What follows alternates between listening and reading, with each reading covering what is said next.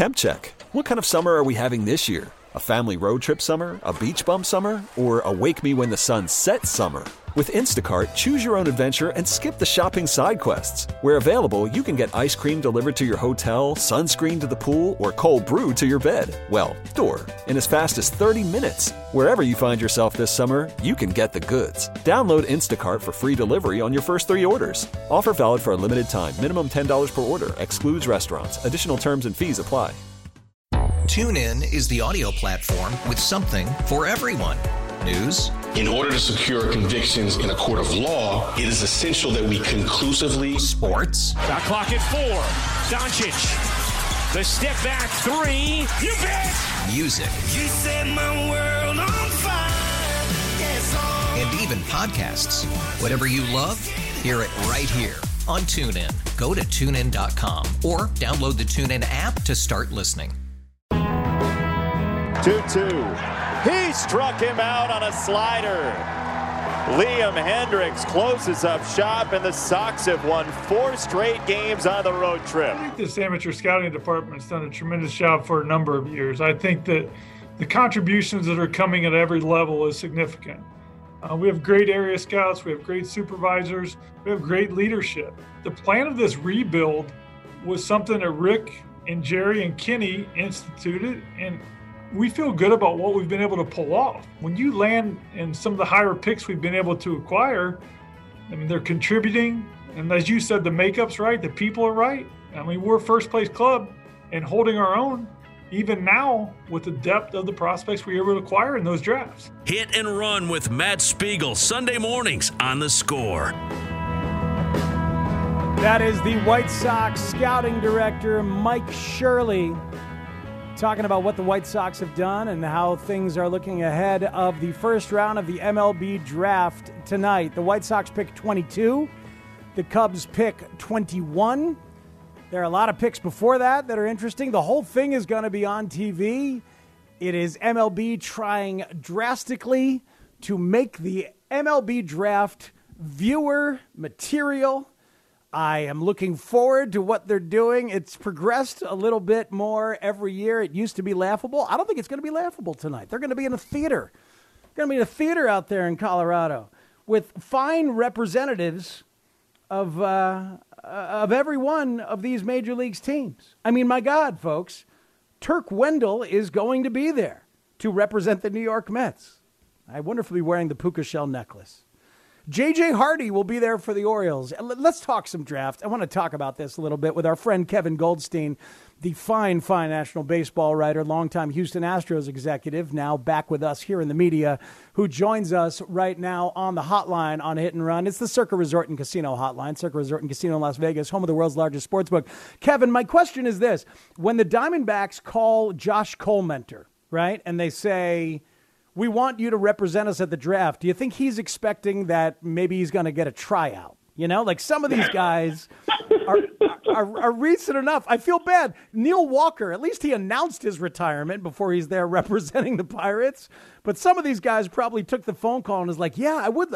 Oh, yeah, okay. Yeah, sure. Okay, yes, I'll do that as well. It's nice. You get a free trip to Denver. You stay in a nice hotel. There's all sorts of all-star weekend parties on the house. It's a perfectly good weekend. Yeah, I guess. But, like, I mean, my goodness. Franklin Gutierrez, death to flying things, is out there for Seattle. He could probably still play the outfield. But are you looking forward to the television product tonight? I wonder how this is gonna go off tonight, Kev. I am. I mean, this is our first time, kind of in a real theater, kind of NFL draft style, if you will. In the past, it's always been at a studio at MLB Networks in New Jersey. I'm old enough to remember when the entire thing from pick one to the end was simply done over a conference call with no television. And honestly, maybe a decade before that, the whole draft was held in secret. You didn't know you were drafted until the team called you. It could be a week after the draft until you know which team selected you. So, we've come a long way. I don't think it'll ever be the kind of, national event that the NFL or the NBA draft is. That's for a lot of reasons. There's not as much of a footprint for college baseball as there is for college football and college basketball. And then the other thing is just that, and you know how this is, if the Bears take someone in the first round, he's expected to be a star for him next year. If the Bulls take someone in the first round, this guy's expected to play every day and score 18 a game. Cubs take a high school player, you might see him in 2025. Right. So it's a bit of a different story as far as what the expectations are for these players. Well, let's talk about that issue before we talk about some of the specifics. The philosophical choices up top, and really, I guess it stands for the entirety of the draft. High school athlete means 3-4 years minimum. Be comfortable with it. Do you even look at the organizational depth at a position when you're doing that, or you just take the guy you like? Because a college guy, certainly a college pitcher, and really college players, they could convert faster. So how much organizational pressure is there to think about that philosophically when you're choosing one or the other? I don't think it's nearly as much as a lot of fans think. It's really not there. I think you simply take the best player on the board and the guy who you think has the best chance to turn into an impact talent for you. That's what baseball is all about, kind of finding, drafting, and developing your own impact players, so you don't have to spend $28 million a year on them in free agency. That's kind of what teams look for in the draft, and so they're going to take the guy with the highest upside, the guy they think can be that player for them. Mm-hmm. These days, how quickly could a turnaround a handoff be for a college pitcher? We've seen it a few times. I wonder if we're going to see that even this year. Like, are there teams looking at the draft thinking, I'm going to grab somebody who is going to help me in the fall? Do you allow yourself to even think about it that way? I don't think you do. I think it's going to be especially tough this year. Obviously with Garrett Crochet last year, which was a perfect case of that. But, I think with what we've seen already at the big league level in terms of injuries and the way players kind of recovered, or maybe better, did not recover from the weird 2020 is one of the reasons we've seen so many injuries. I think you're going to see a lot of college pitchers get drafted and then just shut down, and we'll see you next spring. And teams are not going to try to mess around too much with that. All right, tell us about the studs at the top here, Kevin. How good are the high school shortstops? Are they all sort of equally special? Does anybody jump out the way that, say, C.J. Abrams did or Bobby Witt Jr. did in previous years? Yeah, it's a phenomenal year for high school shortstops. There's a big four out there who are probably all going to go in the first 10 picks. I think the first pick right now is Marcelo Meyer, who's a fantastic player. He's 6'3", a great frame. It's a fantastic left-hand swing. There's power potential. He's defensively very flashy. He might not be the twitchiest guy in the world. He's not a big runner, but his defensive actions and instincts are outstanding. It kind of almost reminds me of a left-handed hitting Carlos Correa. And it's just a big kid who can play shortstop. Jordan Lawler was kind of the flavor of the month early in the draft. He's probably going to go now more in the, somewhere in the 2 to 6 range. And just more of a do-it-all, kind of one of those his greatest strength is a lack of weaknesses. You can't really watch him point out any sort of big flaw in his game. It's not massive tools, but everything is slightly above average or better than that. The kid can just do it all. Khalil Watson, high school shortstop from North Carolina, is the tools kid. It's kind of like it's dynamite in a small package. He's 5'9", but he can run. He swings the bat like he is. He's Eloy Jimenez. Like, this guy takes a giant hack and then he tends to hit the ball, and he has a lot more power to think. Real shortstop, he can really run. And then the guy who's kind of been moving up draft boards and is going to go, I think, somewhere he could go as high as 3, but more likely 6 to 9 is Brady House, who is kind of the biggest kid physically. He's a big kid. He's about 6'4", 220. Might be a third baseman at the end, but he's the guy that it's the best bat. A lot of scouts have put plus hit and plus power tools on him, which is really rare for a high school hitter. And then of the pitchers, really, the two pitchers I'm seeing in a lot of the mock top 10s are both the Vandy guys, are Rocker and Leiter, Kumar Rocker and Jack Leiter, the son of Al Leiter. And I also see the high school kid Jackson Jobe in there. But tell me about the Vandy kids. And look, if Rocker ends up being a closer, is that worthy of a top 10 draft pick?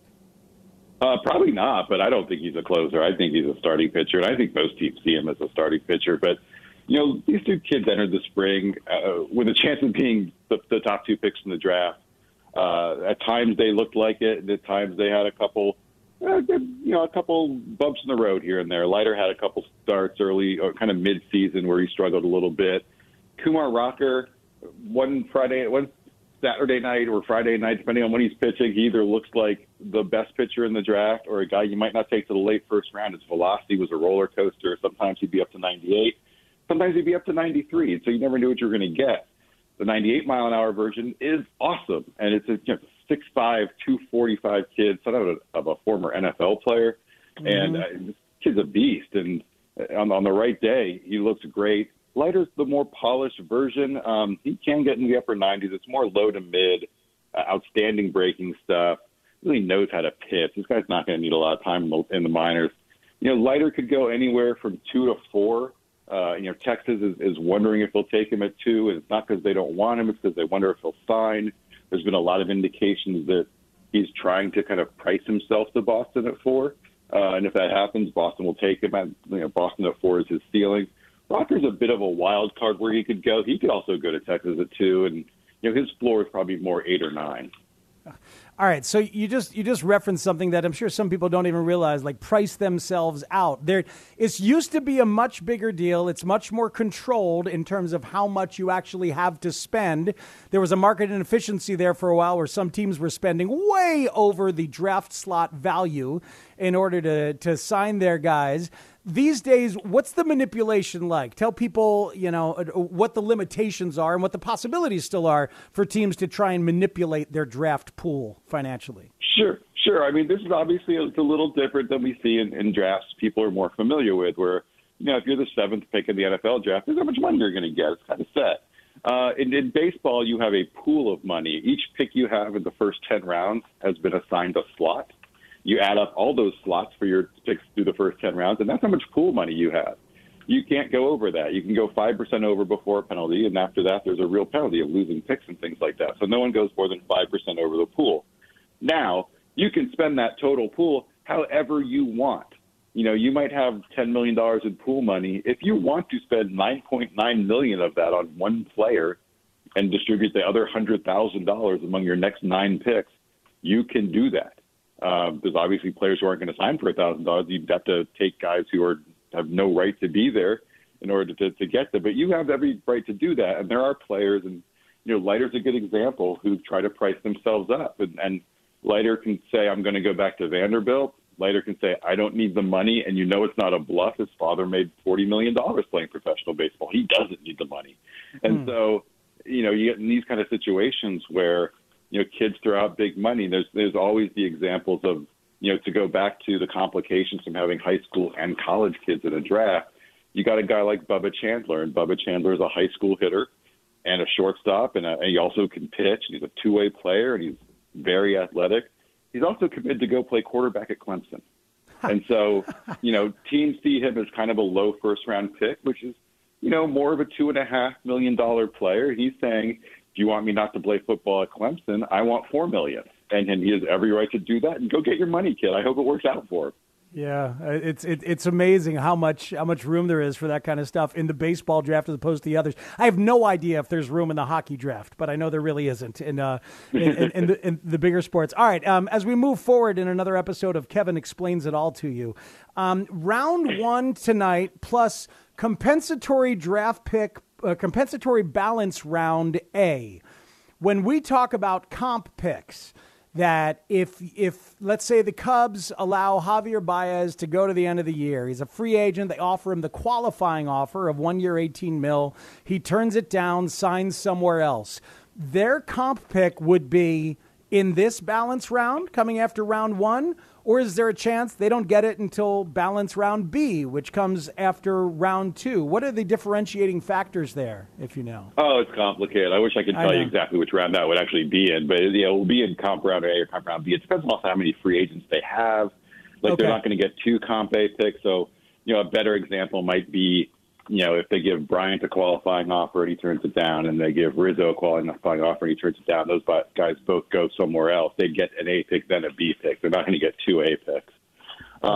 This is part of the free agency world and part of the draft world, and it's the reason why the draft actually is part of the CBA is because of its connections to free agency.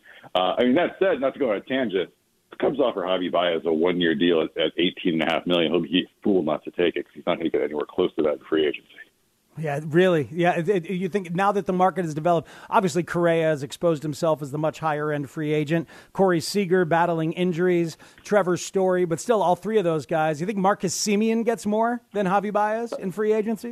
Yeah, absolutely. I mean, I know I know Cubs fans love Javier Baez, and Javier Baez is as entertaining a player as you can get. He's a really good defensive player. He has phenomenal power. He has a 284 on base percentage this year. He has 115 strikeouts. He's not getting elite money, period.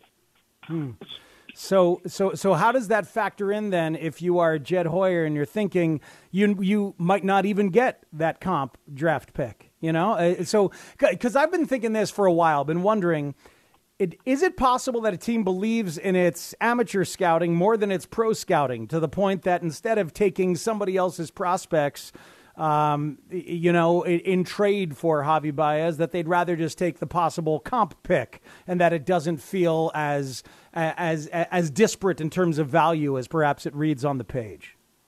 Yeah, sometimes you think like that. Sometimes it depends on when you think your window will be, if you will. If you think you can be better in 2 years, you might rather have the pro player. But in general, teams are just saying to themselves, especially the Cubs with a case like Bryant is, we know it's just a rental. We know you're only getting this player for 2 months, but whatever you offer us has to be worth more than the comp pick, or we're just going to take the comp pick. And, we've reached a point where, we all know how the Cubs are playing, and they've plummeted in the odds. Our Fangraphs, we have a playoff odds chart, and the Cubs are a 25-1 shot to even make the postseason at this point. And so I think they're going to move, by all accounts, talking to people with other teams. It sounds like they are starting to explore, if you will, some trade talks on some of these expiring contracts. And so, really, I think they'll just be looking for, we can get the comp pick, so the offer has to be greater than the comp pick.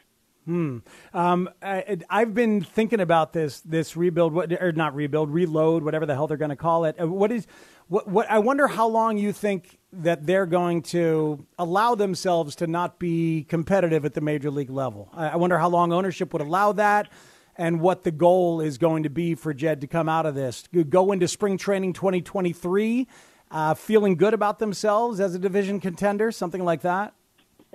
I mean, you talk about Jed. I think a lot of that is up to the Ricketts. We get mad at GMs a lot, and at times with good reason. But at times GMs are absolutely handcuffed by the whims of ownership. If you tell Jed he can spend $210 million on payroll, turn things around pretty quick and fill some holes pretty well. If you tell him he's limited and he can't sign big name free agents, then it's going to be a slower process. So I think it's up to the Ricketts as much as it is to Jed. Interesting. Kevin, I'm reminded of a detail in the competitive balance draft picks by the texter Jim in Lockport, and also now looking at the rule that 6 clubs are awarded picks in round A based on a formula that considers winning percentage and revenue. Those 6 teams that will not change for the CBA through 2021 will switch picking in round A and B in alternating years, yada, yada. Based on market size and revenue, the Cubs in the big market will be in the B round of competitive balance. And the St. Louis Cardinals, for some reason that I can never explain, are one of those teams. They are? It's amazing, isn't it? Yeah, it really is. It really formula. Is. Well, God, if only I knew who to blame. Manfred. Thank you, Kevin. Enjoy the draft and enjoy your day. You're the goods. Appreciate you. I'll try my best. All right, man. Thank you. It's Kevin Goldstein joining us from Fangraphs right here. Yeah, thanks for that, Jim. It's a funky thing, but how about that? How about the national perspective from a scouting guy that Javier Baez would be a fool to not accept a qualifying offer? What does that do? What does that do to your thought process? Goodness.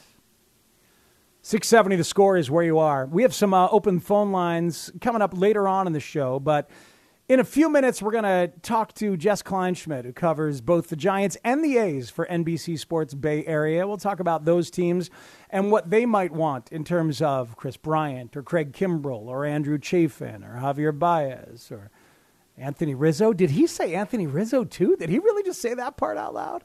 And we don't have anything official from Wrigley, but we do have the removal of gum and seeds and the like from the dugout, which the writers are probably correctly perceiving as knowledge of an impending postponement. As soon as we have anything official on that, we will let you know. Until then, it's hit and run with me and you, Speegs on the Score. I think that it is a challenge.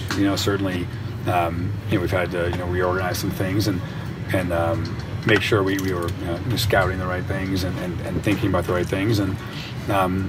But listen, that's our job, and we have to work the hours and make the phone calls and dig to find the right information. So that's what we have to do, and I think we'll certainly do it, and we have a lot of really good people working on it. That is Jed Hoyer talking about the transition from buyers into sellers. Life comes at you fast, Ferris. Yes, it does. There's a compendium of draft rumors that keeps getting added to on MLB.com. And one day last week I was reading it, and there was a Cubs buying rumor about Kyle Gibson. And then like 2 items later, there was a Cubs selling rumor about Chris Bryant and the Mets within the same compendium of rumors. That's what happens when you go on a losing streak like that and you acquire clarity of a different kind. And that's where the Cubs are right now. We were talking to you earlier about how we ended up getting here. But I should tell you that the Cubs game has been postponed today. It has officially been postponed. The Cubs will make this game up as part of a doubleheader, a split doubleheader on the 24th of September with the Cardinals. Today's game is postponed, and that probably means a slightly shorter hit and run, as we were due to get out of here about 12:35, 12:40 for pregame. So it may be a little bit before that. But, the games have reached the point where they are secondary to the storyline. And that's an unfortunate place for games to be, especially in the middle of July. It's a place that Cub fans have not been in a long, long time. Texter says, the one thing that the Cubs brass won't say is that the core is not as good as other cores in MLB. That is why they are where they are. That's why when they do say it, like there was a telling moment towards the end of 2019 when Jed Hoyer was on with our afternoon show and admitted that the team was not as good offensively as they expected them to be by this time. And it's an unfortunate thing to have to admit. And yet there it is. And they tried a lot of different things to get them better, but no, they end up where they are now, which is in a place where they're selling.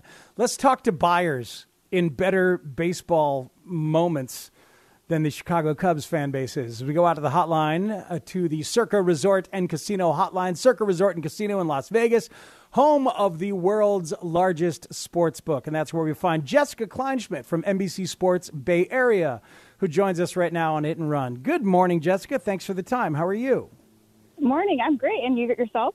Oh, I'm delightful. Working in a 2-team town where we had, it seems, one official year of crossover of the winning window. That was last year, where we had Crosstown World Series dreams. They both made the playoffs, and that was that, at least for the foreseeable future. You're in the middle of another one. How many years have the Giants and the A's both been good and headed towards the playoffs? Seems like a lot over the last decade or so.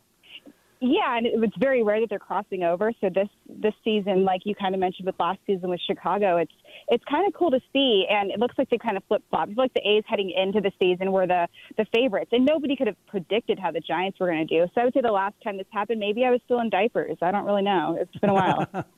Well, looking at the Giants, I'm thinking that what would they want? Do they want Craig Kimbrell? Do they want Chris Bryant? He can play the outfield, I know, he played like 46 games in the outfield so far. What's the trade appetite for the San Francisco Giants, who find themselves in first place ahead of both Dodgers and Padres? Well, who wouldn't want Chris Bryant, right? And I feel like that's actually kind of a tantalizing idea, only because Evan Longoria's health has been kind of up and down.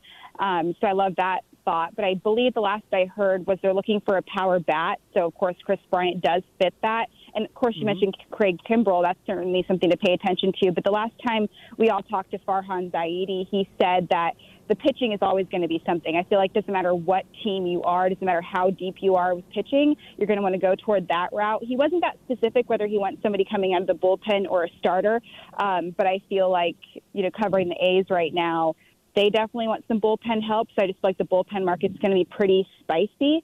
So between the pitching and then a power bat, I feel like that's kind of the same thing across the board, but those are the two main things that Zaidi mentioned recently.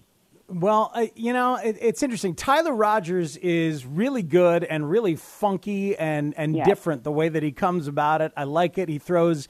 I love the fact that Kent Tekulve was watching one day and said, "That's my pitch." It's like this sidearm rising curveball thing. If the Giants grabbed Kimbrel, would Tyler Rogers comfortably slide into setup? Would he be willing to do so? I definitely feel like he'd be willing to do so, and I don't feel like it matters 100% where he is, because obviously the closer role is something he could take care of, and the setup man something you can take care of, especially with that funky presentation. I could watch him pitch all day. So if I'm not watching the first few innings, the moment I hear Rogers is coming in, I stop what I'm doing, grab some popcorn, and watch. So he's very open to it, which is great, and I feel like it's difficult to see how a guy like that could be in the closer role, because you know how the closer roles are. They just kind of want to get the job over and done with. Not that he doesn't do that. But, yeah, he's very much open to that, and I feel like the Giants are as well. And he's come through very, very clutch. If you don't just concentrate on what he's doing as far as the actual throwing ability itself, it's going to throw every single person off, no matter what the deal is. And I think he even threw to somebody like Joey Votto, and he actually did a pitching breakdown. And if you can kind of get Joey Votto on your toes, I feel like you're going to be a really, really successful pitcher. So I think any role that he's given, he's going to thrive in. So you bring somebody else into the picture, I'm sure they've thought about that as well. All right, what can you tell me about Joey Bart, the catcher who just came up and made his debut? Buster Posey goes to the injured list. Chadwick Tromp is another catcher who's been up instead of him. Joey Bart is, if he's not number one, he's number two on the Giants prospect list. Yes, the Cubs have Wilson Contreras, but he could play the outfield. And I'm just wondering about Joey Bart. Is he potentially available, and should Cub fans be dreaming of him? I feel like Cubs fans definitely should be dreaming about him. Now, Joey Bart's a big wild card for me, because when you attach that number to a prospect list, it's difficult for me to kind of open up about that, because I have talked to prospects about this, and they're very weird about those lists. But I feel like Bart just needs more of the exposure. Now, he was brought up a little bit quicker last season because of the compacted season. He wasn't able to obviously play in the minors, so his ETA was kind of rushed up. But when he did, I think his first game he hit like a double, so he definitely came through clutch. He's got the power. And the only thing that would be kind of questionable, and I haven't checked in on his defense, is the way that he was catching the ball from behind the plate.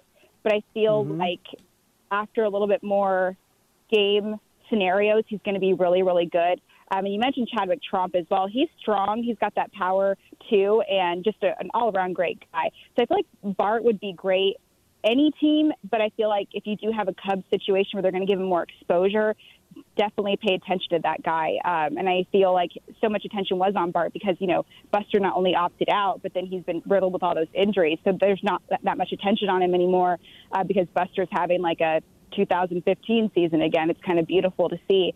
So definitely pay attention to that, just because I feel like in another organization, maybe he'll get more exposure. But with Buster kind of injured right now, I think Buster's going to be fine coming back from the All-Star break with that weird thumb contusion.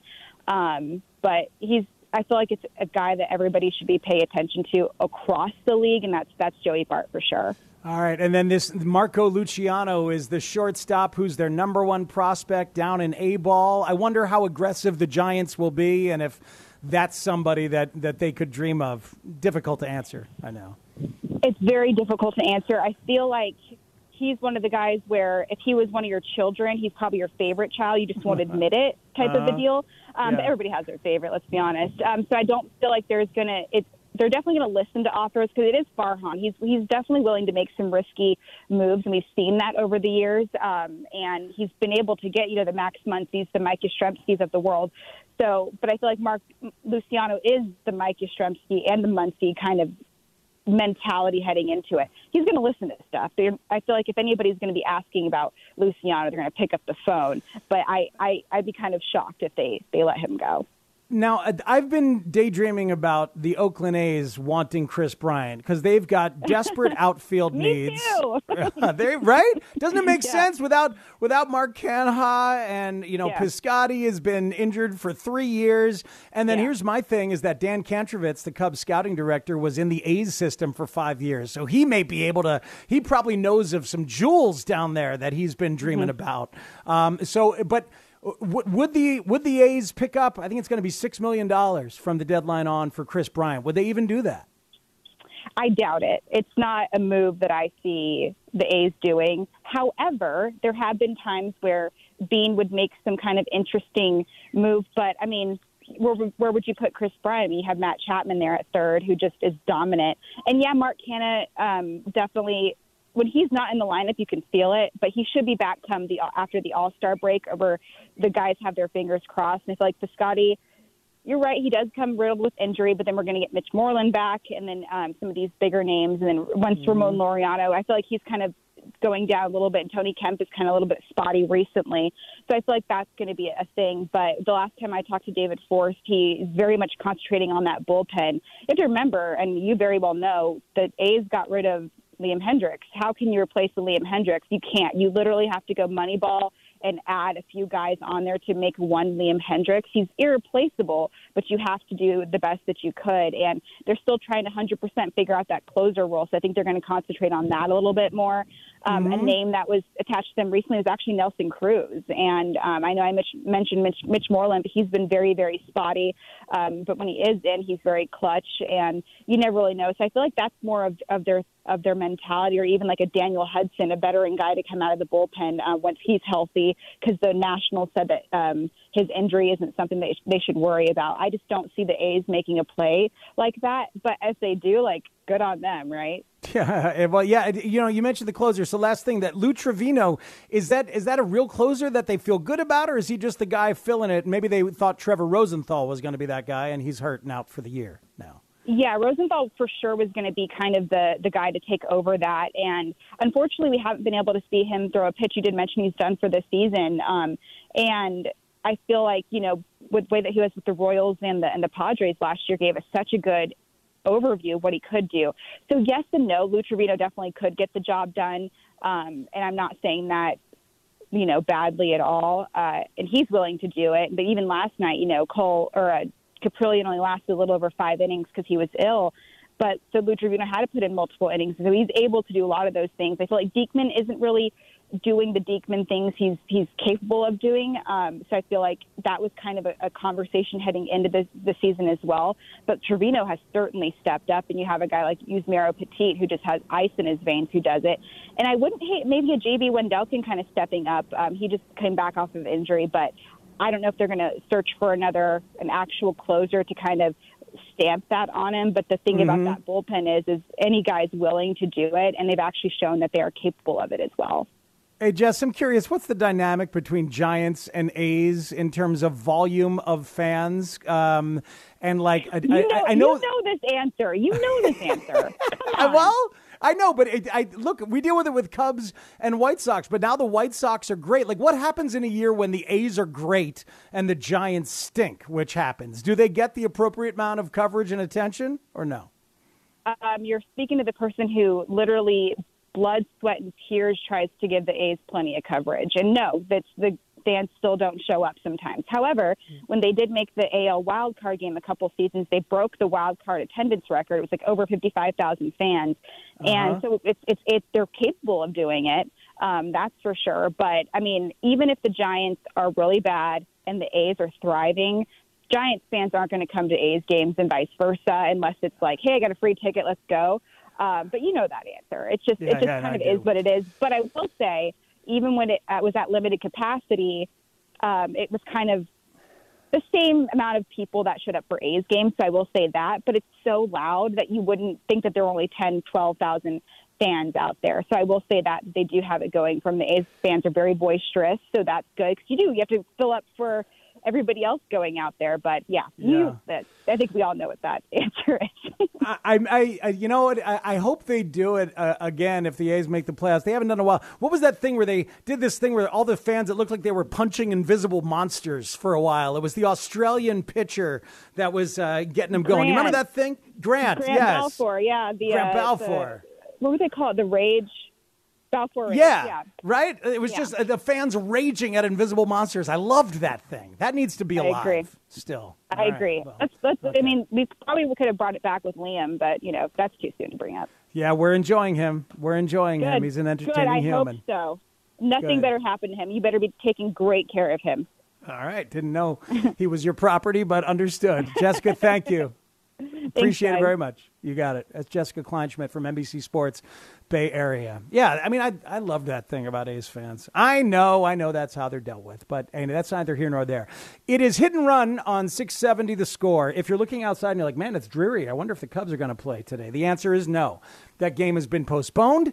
It will be made up as part of a split doubleheader between the Cubs and the Cardinals on the 24th of September. That means there's one more segment of me on Hit and Run, and you're welcome to dial it up and get involved at 312-644-6767 if desired. I've saved some of your texts as well on how the Cubs got here. So we'll talk about that next as well, right here on Hit and Run on The Score. I don't see none of us arguing any pitch or any pitch close to the zone. And we got hurt tonight on the 2-2 pitch to 1-2 pitch to Edman.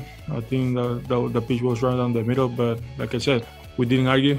I think we need to do a better job right there. Hit and Run with Matt Spiegel, Sundays, 9 a.m. to noon. Some pointed words last night after the game from Wilson Contreras. We played a big chunk earlier in the show. It's a very challenging moment here for David Ross and for those Cubs players to remain focused, to continue to give good at-bats.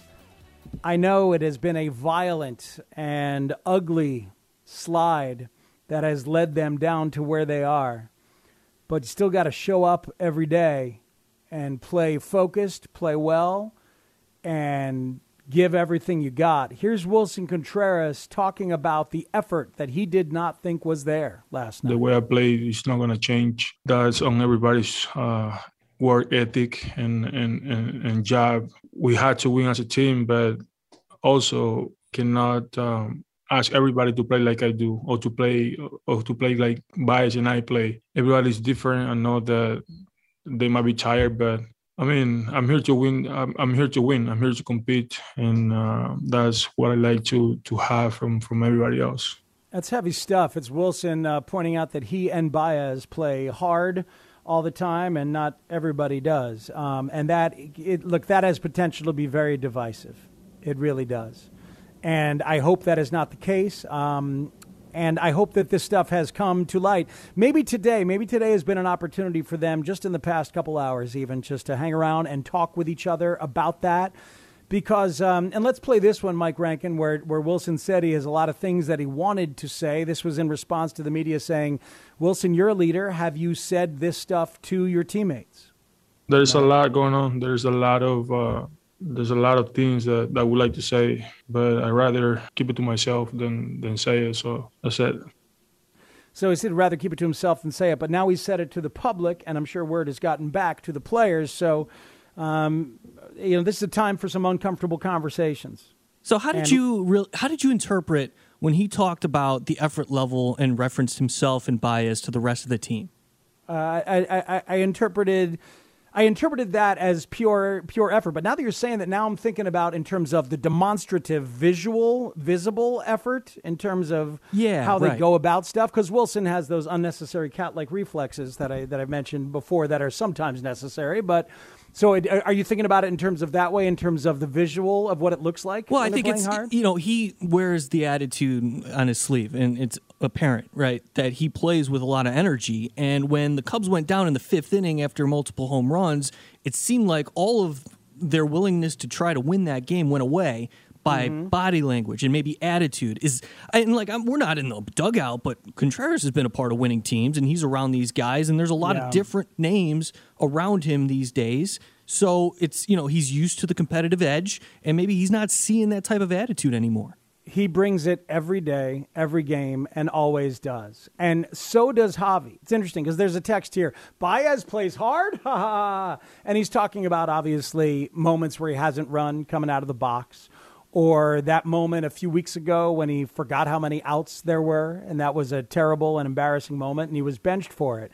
But yes, Javi Baez plays hard. Javi Baez plays very hard all the time and goes very aggressively, sometimes too aggressively. In terms of the swinging and the balance of the patience and such. I'll tell you what I saw last night. I saw a lot of pitches on the outside part of the plate and a lot of Cubs hitters still trying to pull those pitches for home runs, as opposed to hitting the pitches where they are, willingly going the other way, willingly sacrificing power for contact, and having good contact-based at-bats. I didn't see a whole lot of that.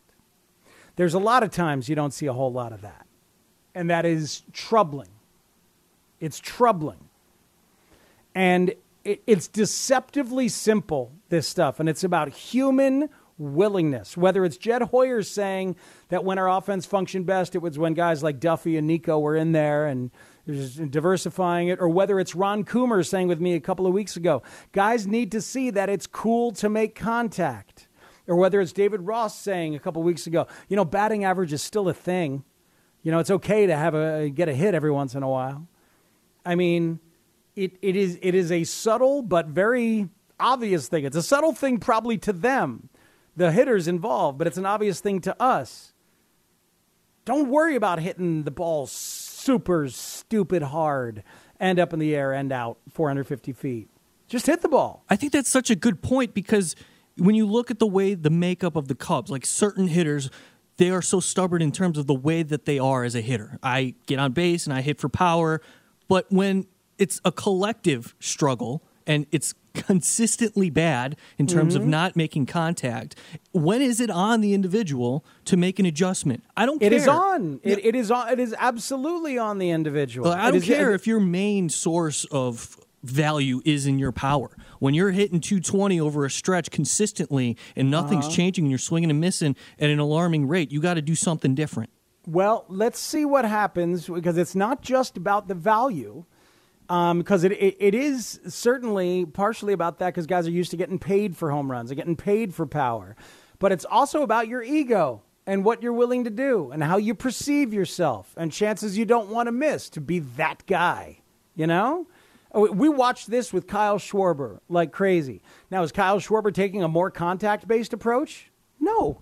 He's just having a lot more success at some of the high fastballs that he used to have trouble with. He's still not sacrificing for contact, but it's working for him on the power front better than it ever has before. Javier Baez does not sacrifice for contact. Sometimes Anthony Rizzo does, and sometimes he doesn't. Sometimes Chris Bryant does. Sometimes he doesn't. It can be a frustrating watch. That's for sure. But look, I love that Wilson Contreras said that. I just want him to make sure, I want to make sure that he says it to his teammates, or that David Ross facilitates difficult conversations like that between Wilson and his teammates. That's where the learning is. That's where the growth is. Go for it. I want to say thank you to our guests, and they have been plentiful today because we wanted to acquire some knowledge. So thank you to Mike Persak from Pittsburgh, Kevin Hagelin from Dallas, Mike Ferrin from out there in Colorado, Wayne Randazzo from New York, Kevin Goldstein from DeKalb, baby, where somebody is still putting slices of American cheese on cars in the middle of the night, and Jessica Kleinschmidt from San Francisco and Oakland. Thanks to Mike Rankin for doing a great job producing. Cubs are postponed because of the rain, which means that CBS Sports Radio is next. I'm Spieg saying thank you so much. Parkins and Spiegel all week starting tomorrow at 2 o'clock on 670 The Score.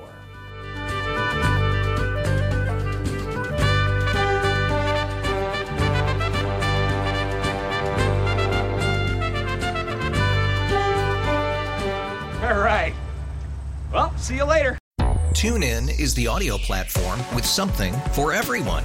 News. In order to secure convictions in a court of law, it is essential that we conclusively. Sports. Shot clock at 4. Doncic. The step back 3. You bet. Music. You set my world on fire. Yes, and even podcasts.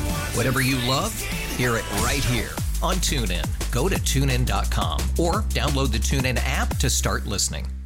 We really need new phones. T-Mobile will cover the cost of 4 amazing new iPhone 15s, and each line is only $25 a month. New iPhone 15s? It's better over here. Only at T-Mobile, get 4 iPhone 15s on us and 4 lines for $25 per line per month with eligible trade-in when you switch. Minimum of 4 lines for $25 per line per month with autopay discount using debit or bank account. $5 more per line without autopay, plus taxes and fees. Phone fee at 24 monthly bill credits for well-qualified customers. Contact us before canceling account to continue bill credits or credit stop and balance on required finance agreement due. $35 per line connection charge applies. See T-Mobile.com.